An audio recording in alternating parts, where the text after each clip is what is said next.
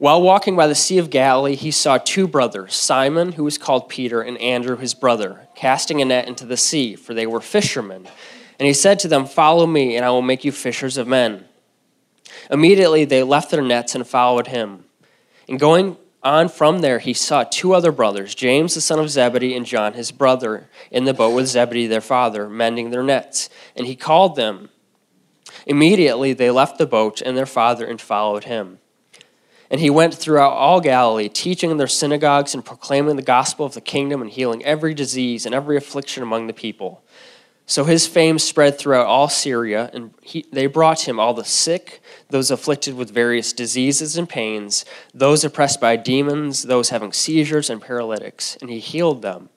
And great crowds followed him from Galilee and the Decapolis, and from Jerusalem and Judea, and from beyond the Jordan. Well, good morning, Covenant family. How are we doing today? Good. Well, it is so fun to be here with you all this morning. As Jacob said, my name is Heath, and we are, my family and I were planting a church in the Kissimmee area. And this morning I just wanted to kind of, as we look at this text, this calling narrative about Jesus calling followers to disciples to follow him, just wanted to share a little bit about the update of the work that's happening that we're doing in Kissimmee. And so, we've been meeting as a core group Bible study since January. And so we meet on Sunday afternoons for a few hours, and that's been really fun. And it's, as Jacob said, that we use both English and Spanish in our gatherings. And so, for instance, we read the text every single week in English and then also in Spanish. And then we will be moving to a place where we're regularly singing a song in English and also in Spanish. And so it's really our heart's desire that we would serve the people of Kissimmee well by kind of embodying these two different languages in our community. And so it's been, really fun. We have about 20 adults that have been kind of gathering with us regularly. And just one quick highlight, in July, we had our first ever men's overnight and women's overnight. And it just was a sweet time for just a church of our size to be just having shared experiences among the men and among the women of just being able to get away just together without the kids and just being able to the men, we went fishing and I tried to fish or did something like that.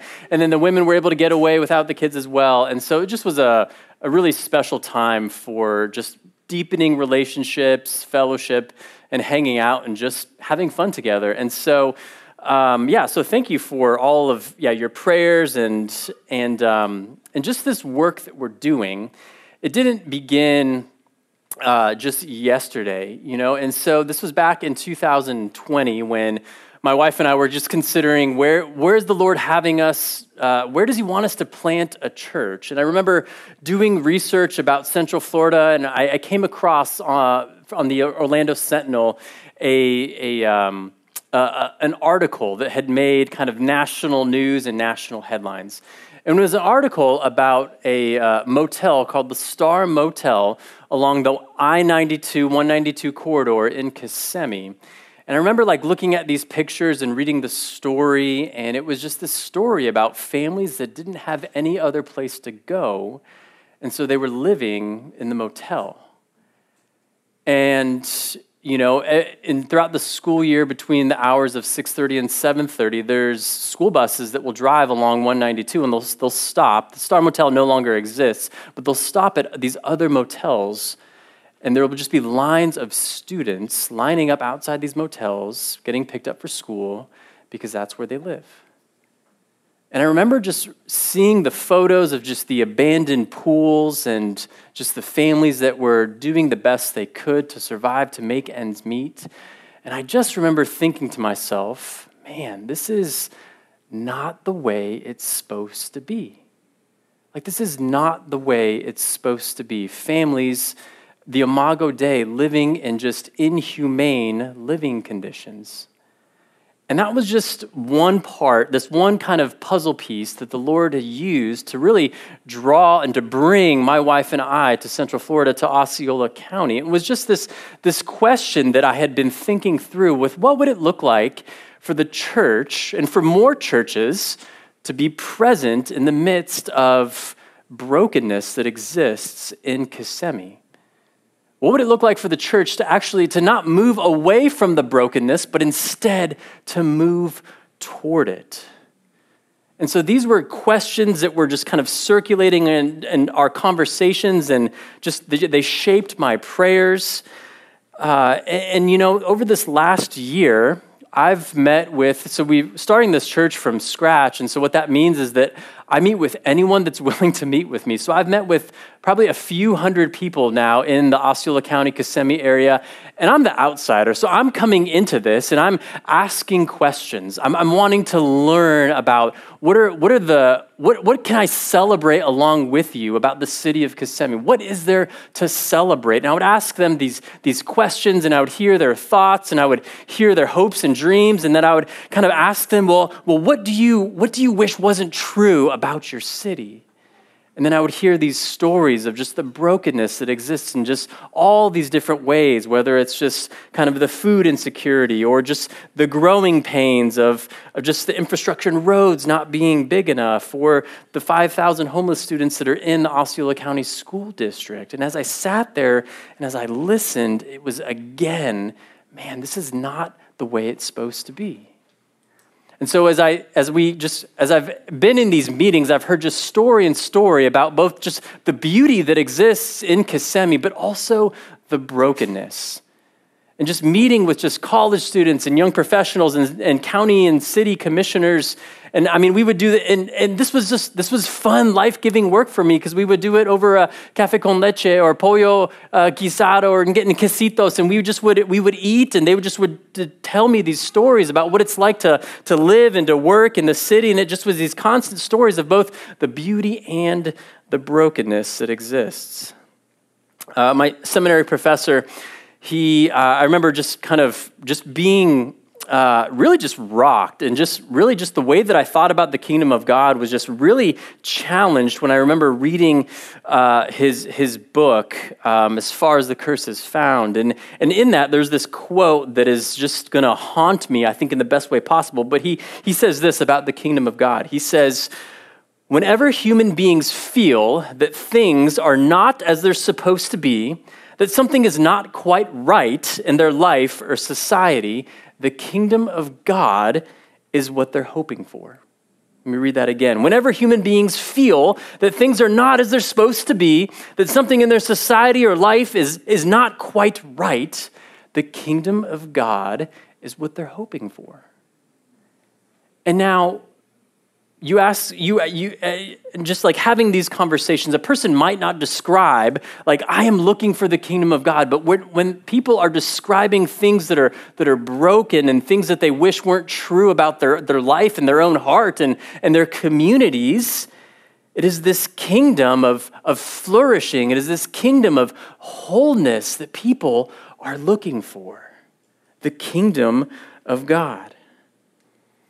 And so bringing us to our text this morning, in Matthew chapter 4, Jesus, he has just been tempted, and he's beginning to build his ministry team. He's calling his followers to follow him, to be his ministry companions as they engage the brokenness of the world.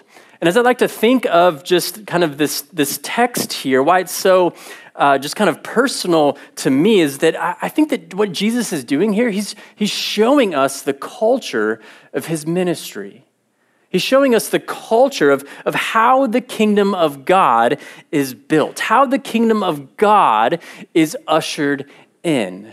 And so this morning we have two simple points. We're going to look at how the kingdom of God comes to us in word and in deed.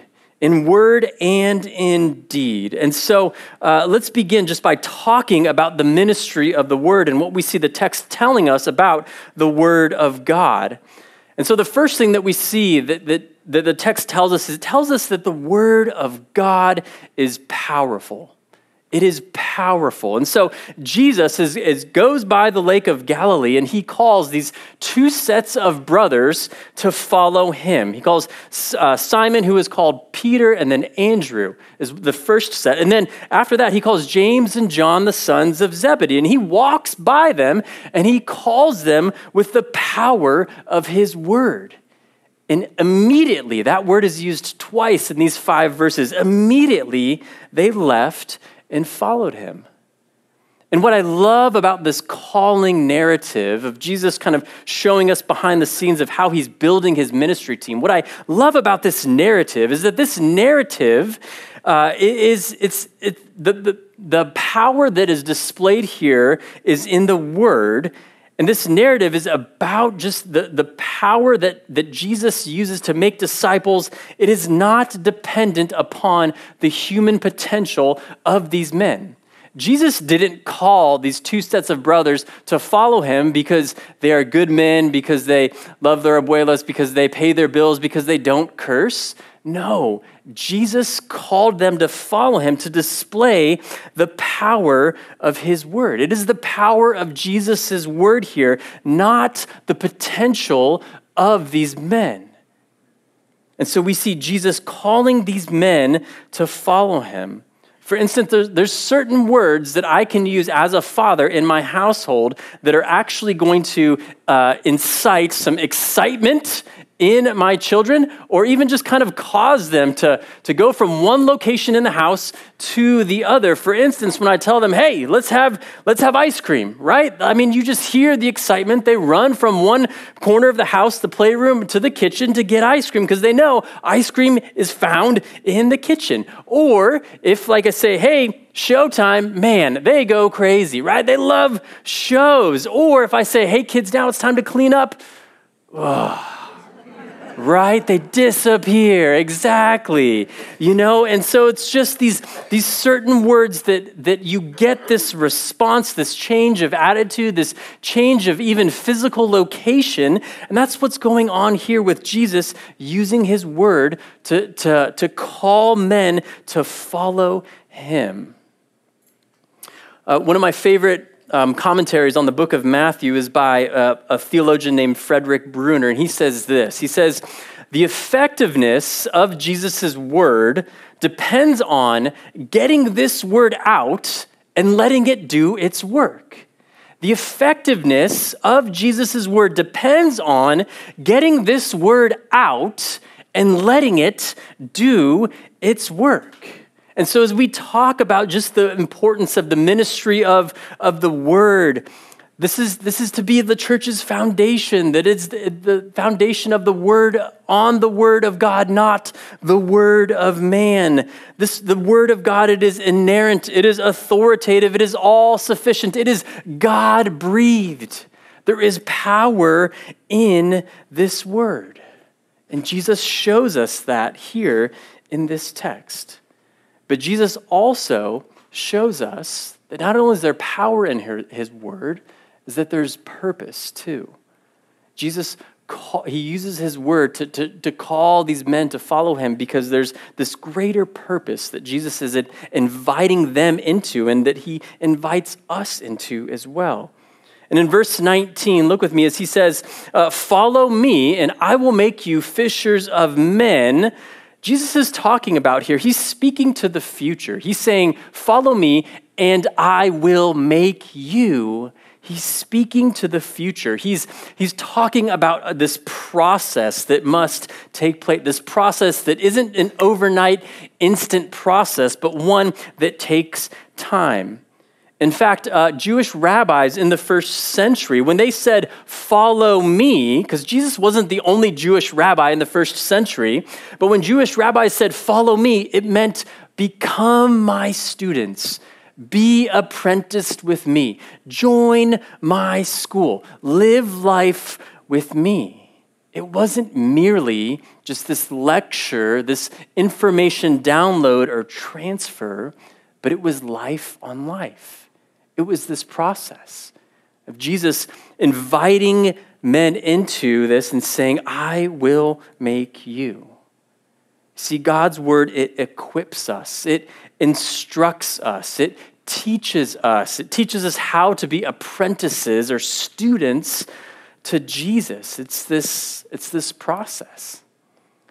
Now, I know many of you are avid fishermen and women, and you will know that to be excellent at this sport, at this craft, that it didn't happen overnight, did it? To be excellent at anything, but especially fishing, I feel pastorally obligated to tell you about one of my failures as a fisherman here in this sermon. But to be this expert fisherman, it doesn't happen overnight. It takes time. And some of the best fishermen know lots of things that I still don't. They know about the best time of the day to fish, what strength of line to use. I didn't even know that was a thing, right? What lure, what bait to use, if you're fishing in salt water or fresh water, it's just different, right? And so recently, when I went camping with some guys in my church, I hadn't fished in over a decade, and man, I was just like slinging that thing everywhere. I'm so glad that there was no one within like 20 feet of me, because I probably would have hooked them. But and at one point, right, inevitably, I got the line too tangled that I couldn't figure out how to untangle it. And I had one of my friends who I would consider a very good fisherman, came over. He did some stuff, and then he turned the rod over. I mean, boom, he set me free in 20 seconds. It was amazing. But just the point of all of this, I just realized, is just that it's just this process. And some of us have been following Jesus for a short time. Some of us have been following Jesus for a little bit longer, but yet we all might get stuck and tangled, and we need one another to help us. It's this process of learning together what it looks like to follow Jesus, to be fishers of men. Jesus says, I will make you. It's this process. It doesn't happen overnight. It takes time. It takes failure. It takes learning from your failure. It takes just dependence on Jesus in all areas of our life.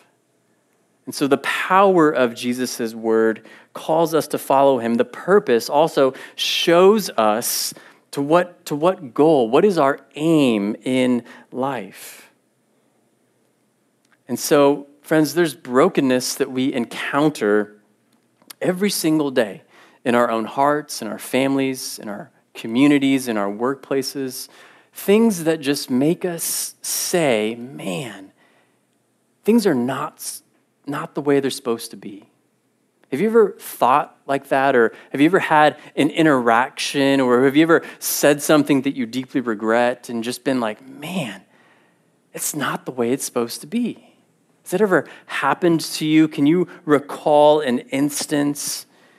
And the reality is that, in the already and the not yet is, just that Jesus has ushered in his kingdom and he's brought healing power, and yet the problem of sin still exists in our lives and in this world, and it's not ultimately taken care of yet. That's to come in the final stages when Jesus comes back to make all things new. And so as we're just kind of in this in-between point, what are we to do as we become more aware of our sin in our lives and in our societies? We have more interactions when we're like, man, that is not the way it's supposed to be. What are we supposed to do? Where do we turn? To whom do we turn to? And I just want to encourage all of us here this morning, that myself included, that we return when we feel overwhelmed by the problem of sin in our lives and in this world. We return to the Word. We return to the Scriptures. We return to the person of Jesus and the Scriptures.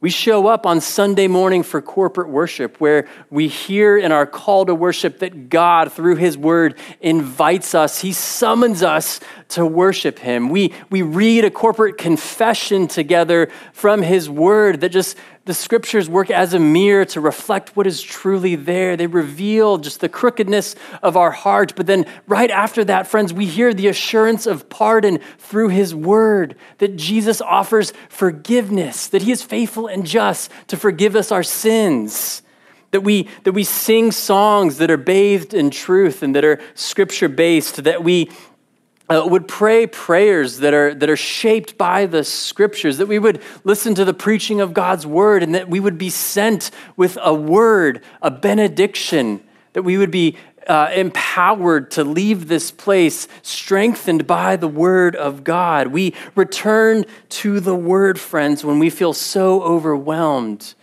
with the sin that's in our lives and in our world. Corporate worship, we have just this means of grace just coming at us. The word of God just washing over us, cleansing us. But that also means that we fight personally throughout the week when we're not in corporate worship, that we fight to spend time in the word personally. It might just mean looking creative. What does it look like for you right now to carve out margin, to listen to the Bible on audio, to listen to just a few short verses that you read in the morning that you're just meditating on throughout the rest of the day? Friends, you and I, we need to be nourished by the word of God. We need it to strengthen us and comfort us and to challenge us, to convict us. So what does it look like for us personally to spend time in the Word? I love this quote by Tim Keller. He says that he says that the means of grace, meaning prayer and the Word and the sacraments, the means of grace are God's way of helping us live in a world that isn't easy to live in. That the means of grace are God's way of helping us live in a world that isn't easy to live in. And so come as you are to God's word. Come to God's word in your belief that your faith might be strengthened. Come to God's word in your unbelief that you might have belief. Come to God's word in your tiredness, in your fatigue so that you can persevere. Come to God's word in your joy so that you can celebrate with your heavenly Father. Come to God with your questions so that you can have honest dialogue with God, so that you can seek to have more clarity to your questions. Come to God's word full of your need because Jesus wants to nourish your soul. He wants to feed you. He wants to strengthen you. So come to God's word and let it do its work.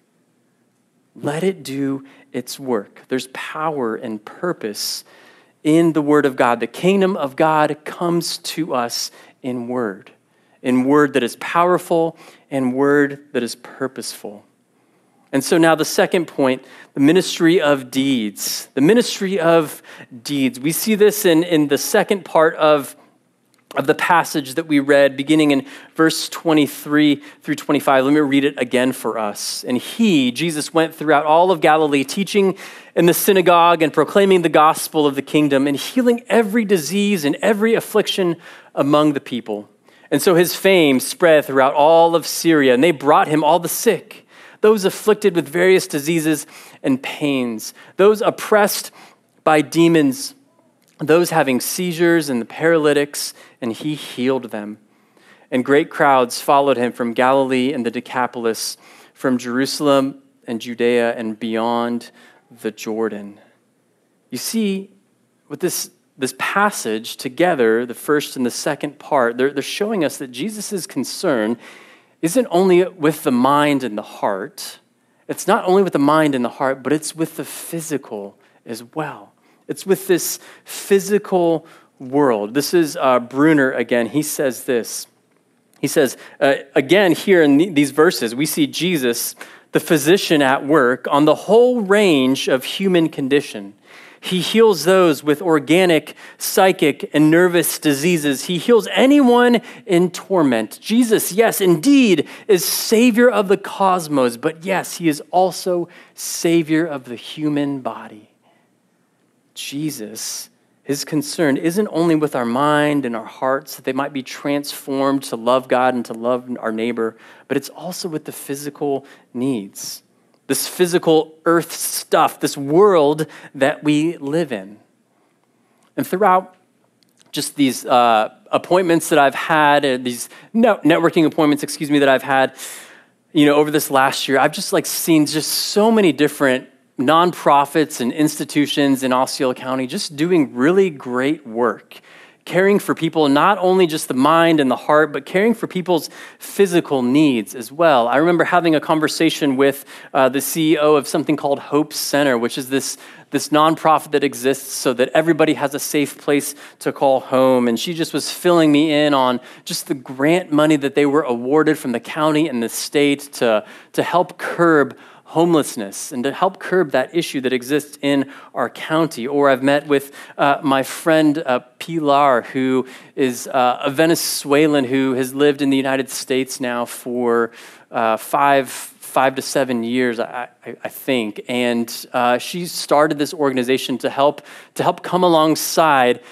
migrants, folks that have been forced or have chosen to leave their home and to come, and they've settled in Osceola County. And she founded an organization called The Migrant Journey, which is just this nonprofit that exists to build just kind of these social circles around people to help get them settled, to walk with them through just such a huge life transition. And I've met with the mayor of Kissimmee, Olga Gonzalez, and she started a food pantry during 2020 just to help fight the food insecurity that exists. And on a more recent meeting that I had with her, she was explaining to me about just how all of the inflation has really just kind of put their pantry in a little bit of a challenge in terms of acquiring and buying food, is that their dollar is just stretched thin and it just doesn't buy what it used to.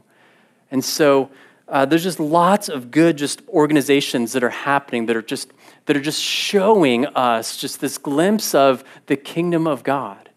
Really good things that are happening that we can affirm of just people's physical needs being met.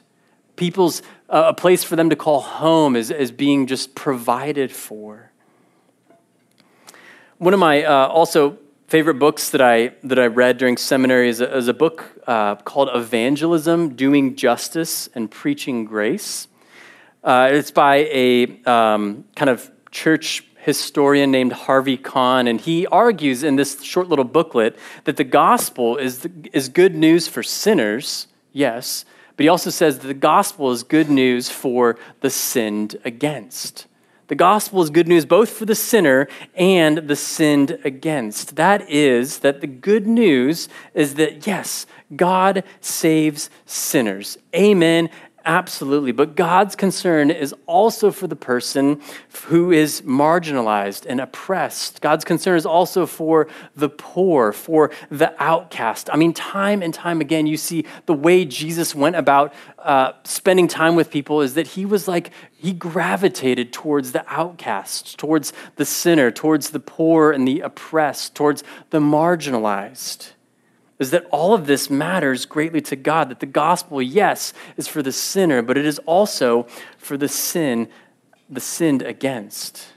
It's this gospel of the kingdom, both this word and deed ministry. It's this marriage that you can't divorce here. You see it all throughout the scriptures and all throughout how Jesus went about doing his ministry, that where there was greed, there might be generosity, that where there was poverty, there might be abundance, that where there was abuse, there might be safety, that where there was disconnection, there might be deep connection in relationship, that where racism exists, there might be racial unity, that where there's injustice, justice might reign, and that where there's death, there might be resurrection.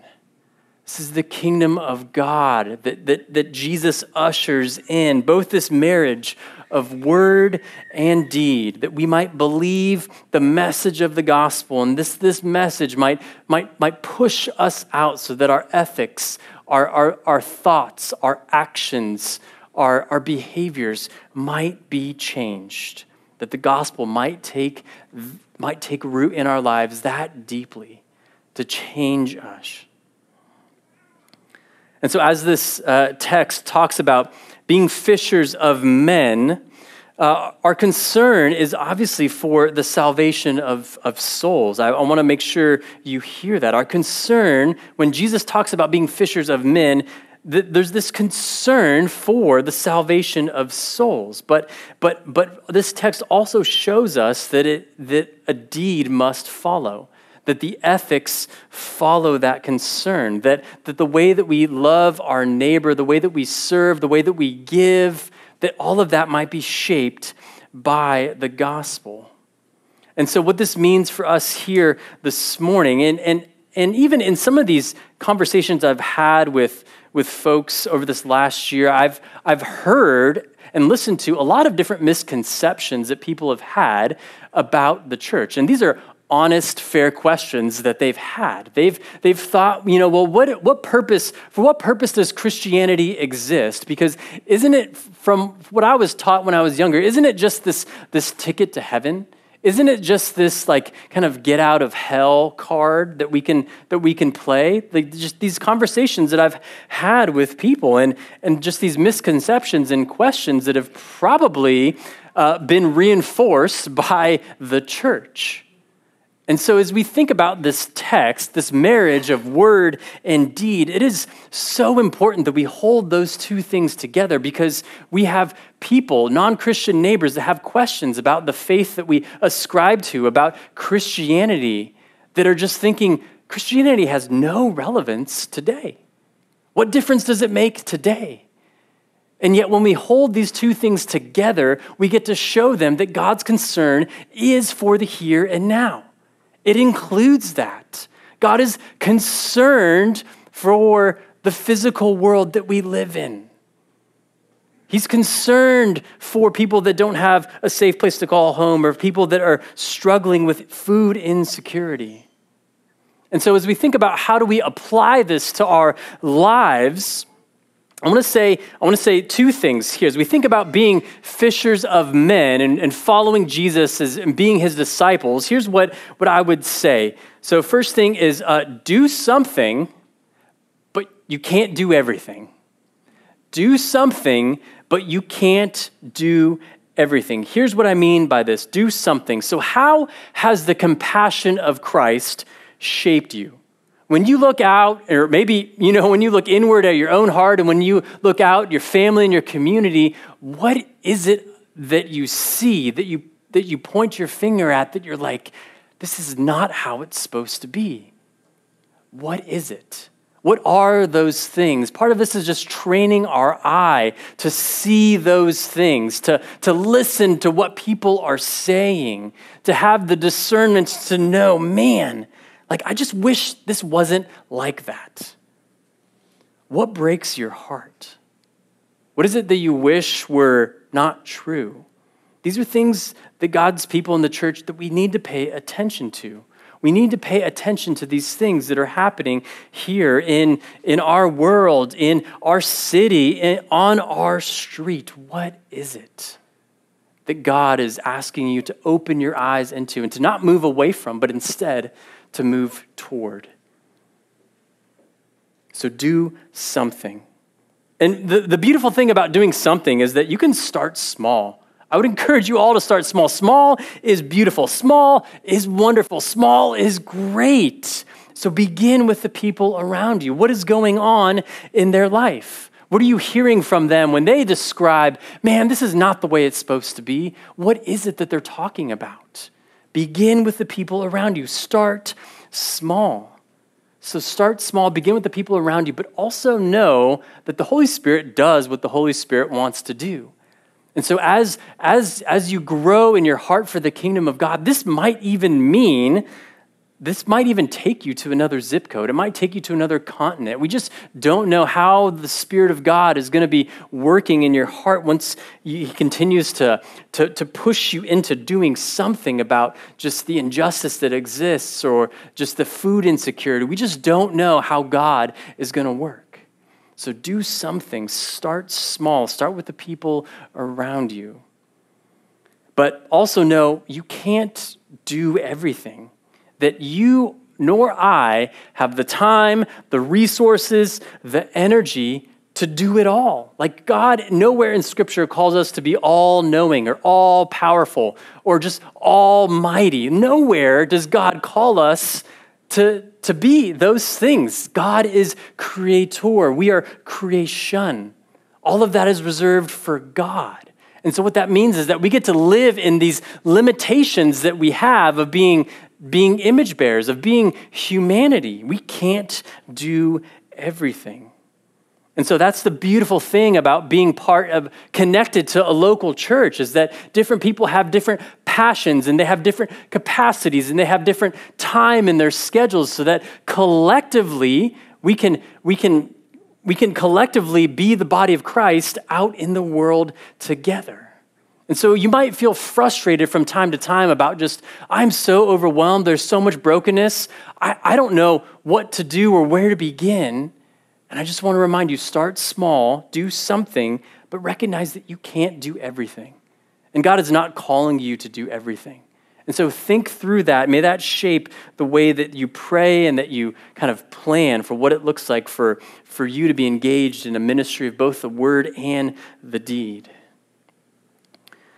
Well, friends, it's both the beauty and the brokenness that I've encountered, that I've heard, that I've seen with my eyes, that the Lord has used to really grow my heart for Kissimmee, to see that the kingdom of God would be made more and more visible in Osceola County, in Kissimmee, in my family, in my heart. And we're starting this church because we believe that wherever people feel that things are off or things are not quite right, that the kingdom of God is what they're looking for. The kingdom of God is what they're looking for when they feel that they're just not the way they're supposed to be. And so our prayer shapes our feet, right? When we pray, our feet move, and we're asking Jesus to heal the brokenness in the city, in the county, and to turn it into something beautiful. And friends, the only way that is possible, it's because Jesus was broken for you and me. Is because Jesus' body was broken on the cross and his blood was shared for you and me. Jesus, he moved towards the brokenness. He moved towards the hurting. He moved towards the sinful, and he offered up himself so that you and I might have forgiveness of our sins. And over those sins that cause us deep pain and regret, and over those sins that we might even feel too ashamed to confess or to talk to, Jesus died for those. And Jesus, he rose from the dead to prove that where death exists, death doesn't have the last word, that where there is death, there might be life. And by the resurrection power, we have hope and expectation that as we grow in what it means to be fishers of men and following Jesus, and in this process, this lifelong discipleship commitment to Christ, that the resurrection power, it gives us hope. It gives us this expectation that Jesus has not stopped the working in us, that he will bring it to completion, the work that he has started, Philippians 1:6 says. And so, friends, our hope and our prayers that we move forward is that Jesus can take and he can transform the brokenness that exists in our life and turn it into something beautiful. Let's pray. Father, we do thank you for just the power of your word. God, we thank you, Lord, that it is living and active, that it is sharper than a double-edged sword. Father, we thank you that, Lord, your Holy Spirit, the same power that rose Jesus from the dead, that same power resides in us via the Holy Spirit. And so, Father, this morning, as we have considered your word, as we think through and pray through what it looks like for us to minister both in word and in deed, we ask that you would encourage us. We ask that you would equip us. We ask that you would just show us, that you would give us the eyes to see and the ears to hear, just that your compassion would shine forth out of us, that we would look and that we would see things that, man, it's not the way it's supposed to be. The sin in our own life, may it just bring us to a place of just confessing quickly and boldly and receiving the assurance that we have in the gospel. Might it just cause us heartache and pain when we see other families that are struggling, just this breakdown of the family system, when we just see just things that are happening out in society that break our hearts. Might we pay attention to those things? Might you give us just your wisdom and discernment with how we move towards these things, not away from these things. And so, Father, we ask that you would be with us, that you would go before us, And Father, we are grateful that you invite us into the work that you're already doing, that we get to be fishers of men, that we get to be apprenticed by you, that we get to be trained by you, that we get to be your students. So, Father, we're thankful for that privilege, and we love you. We pray this in Jesus' name. Amen.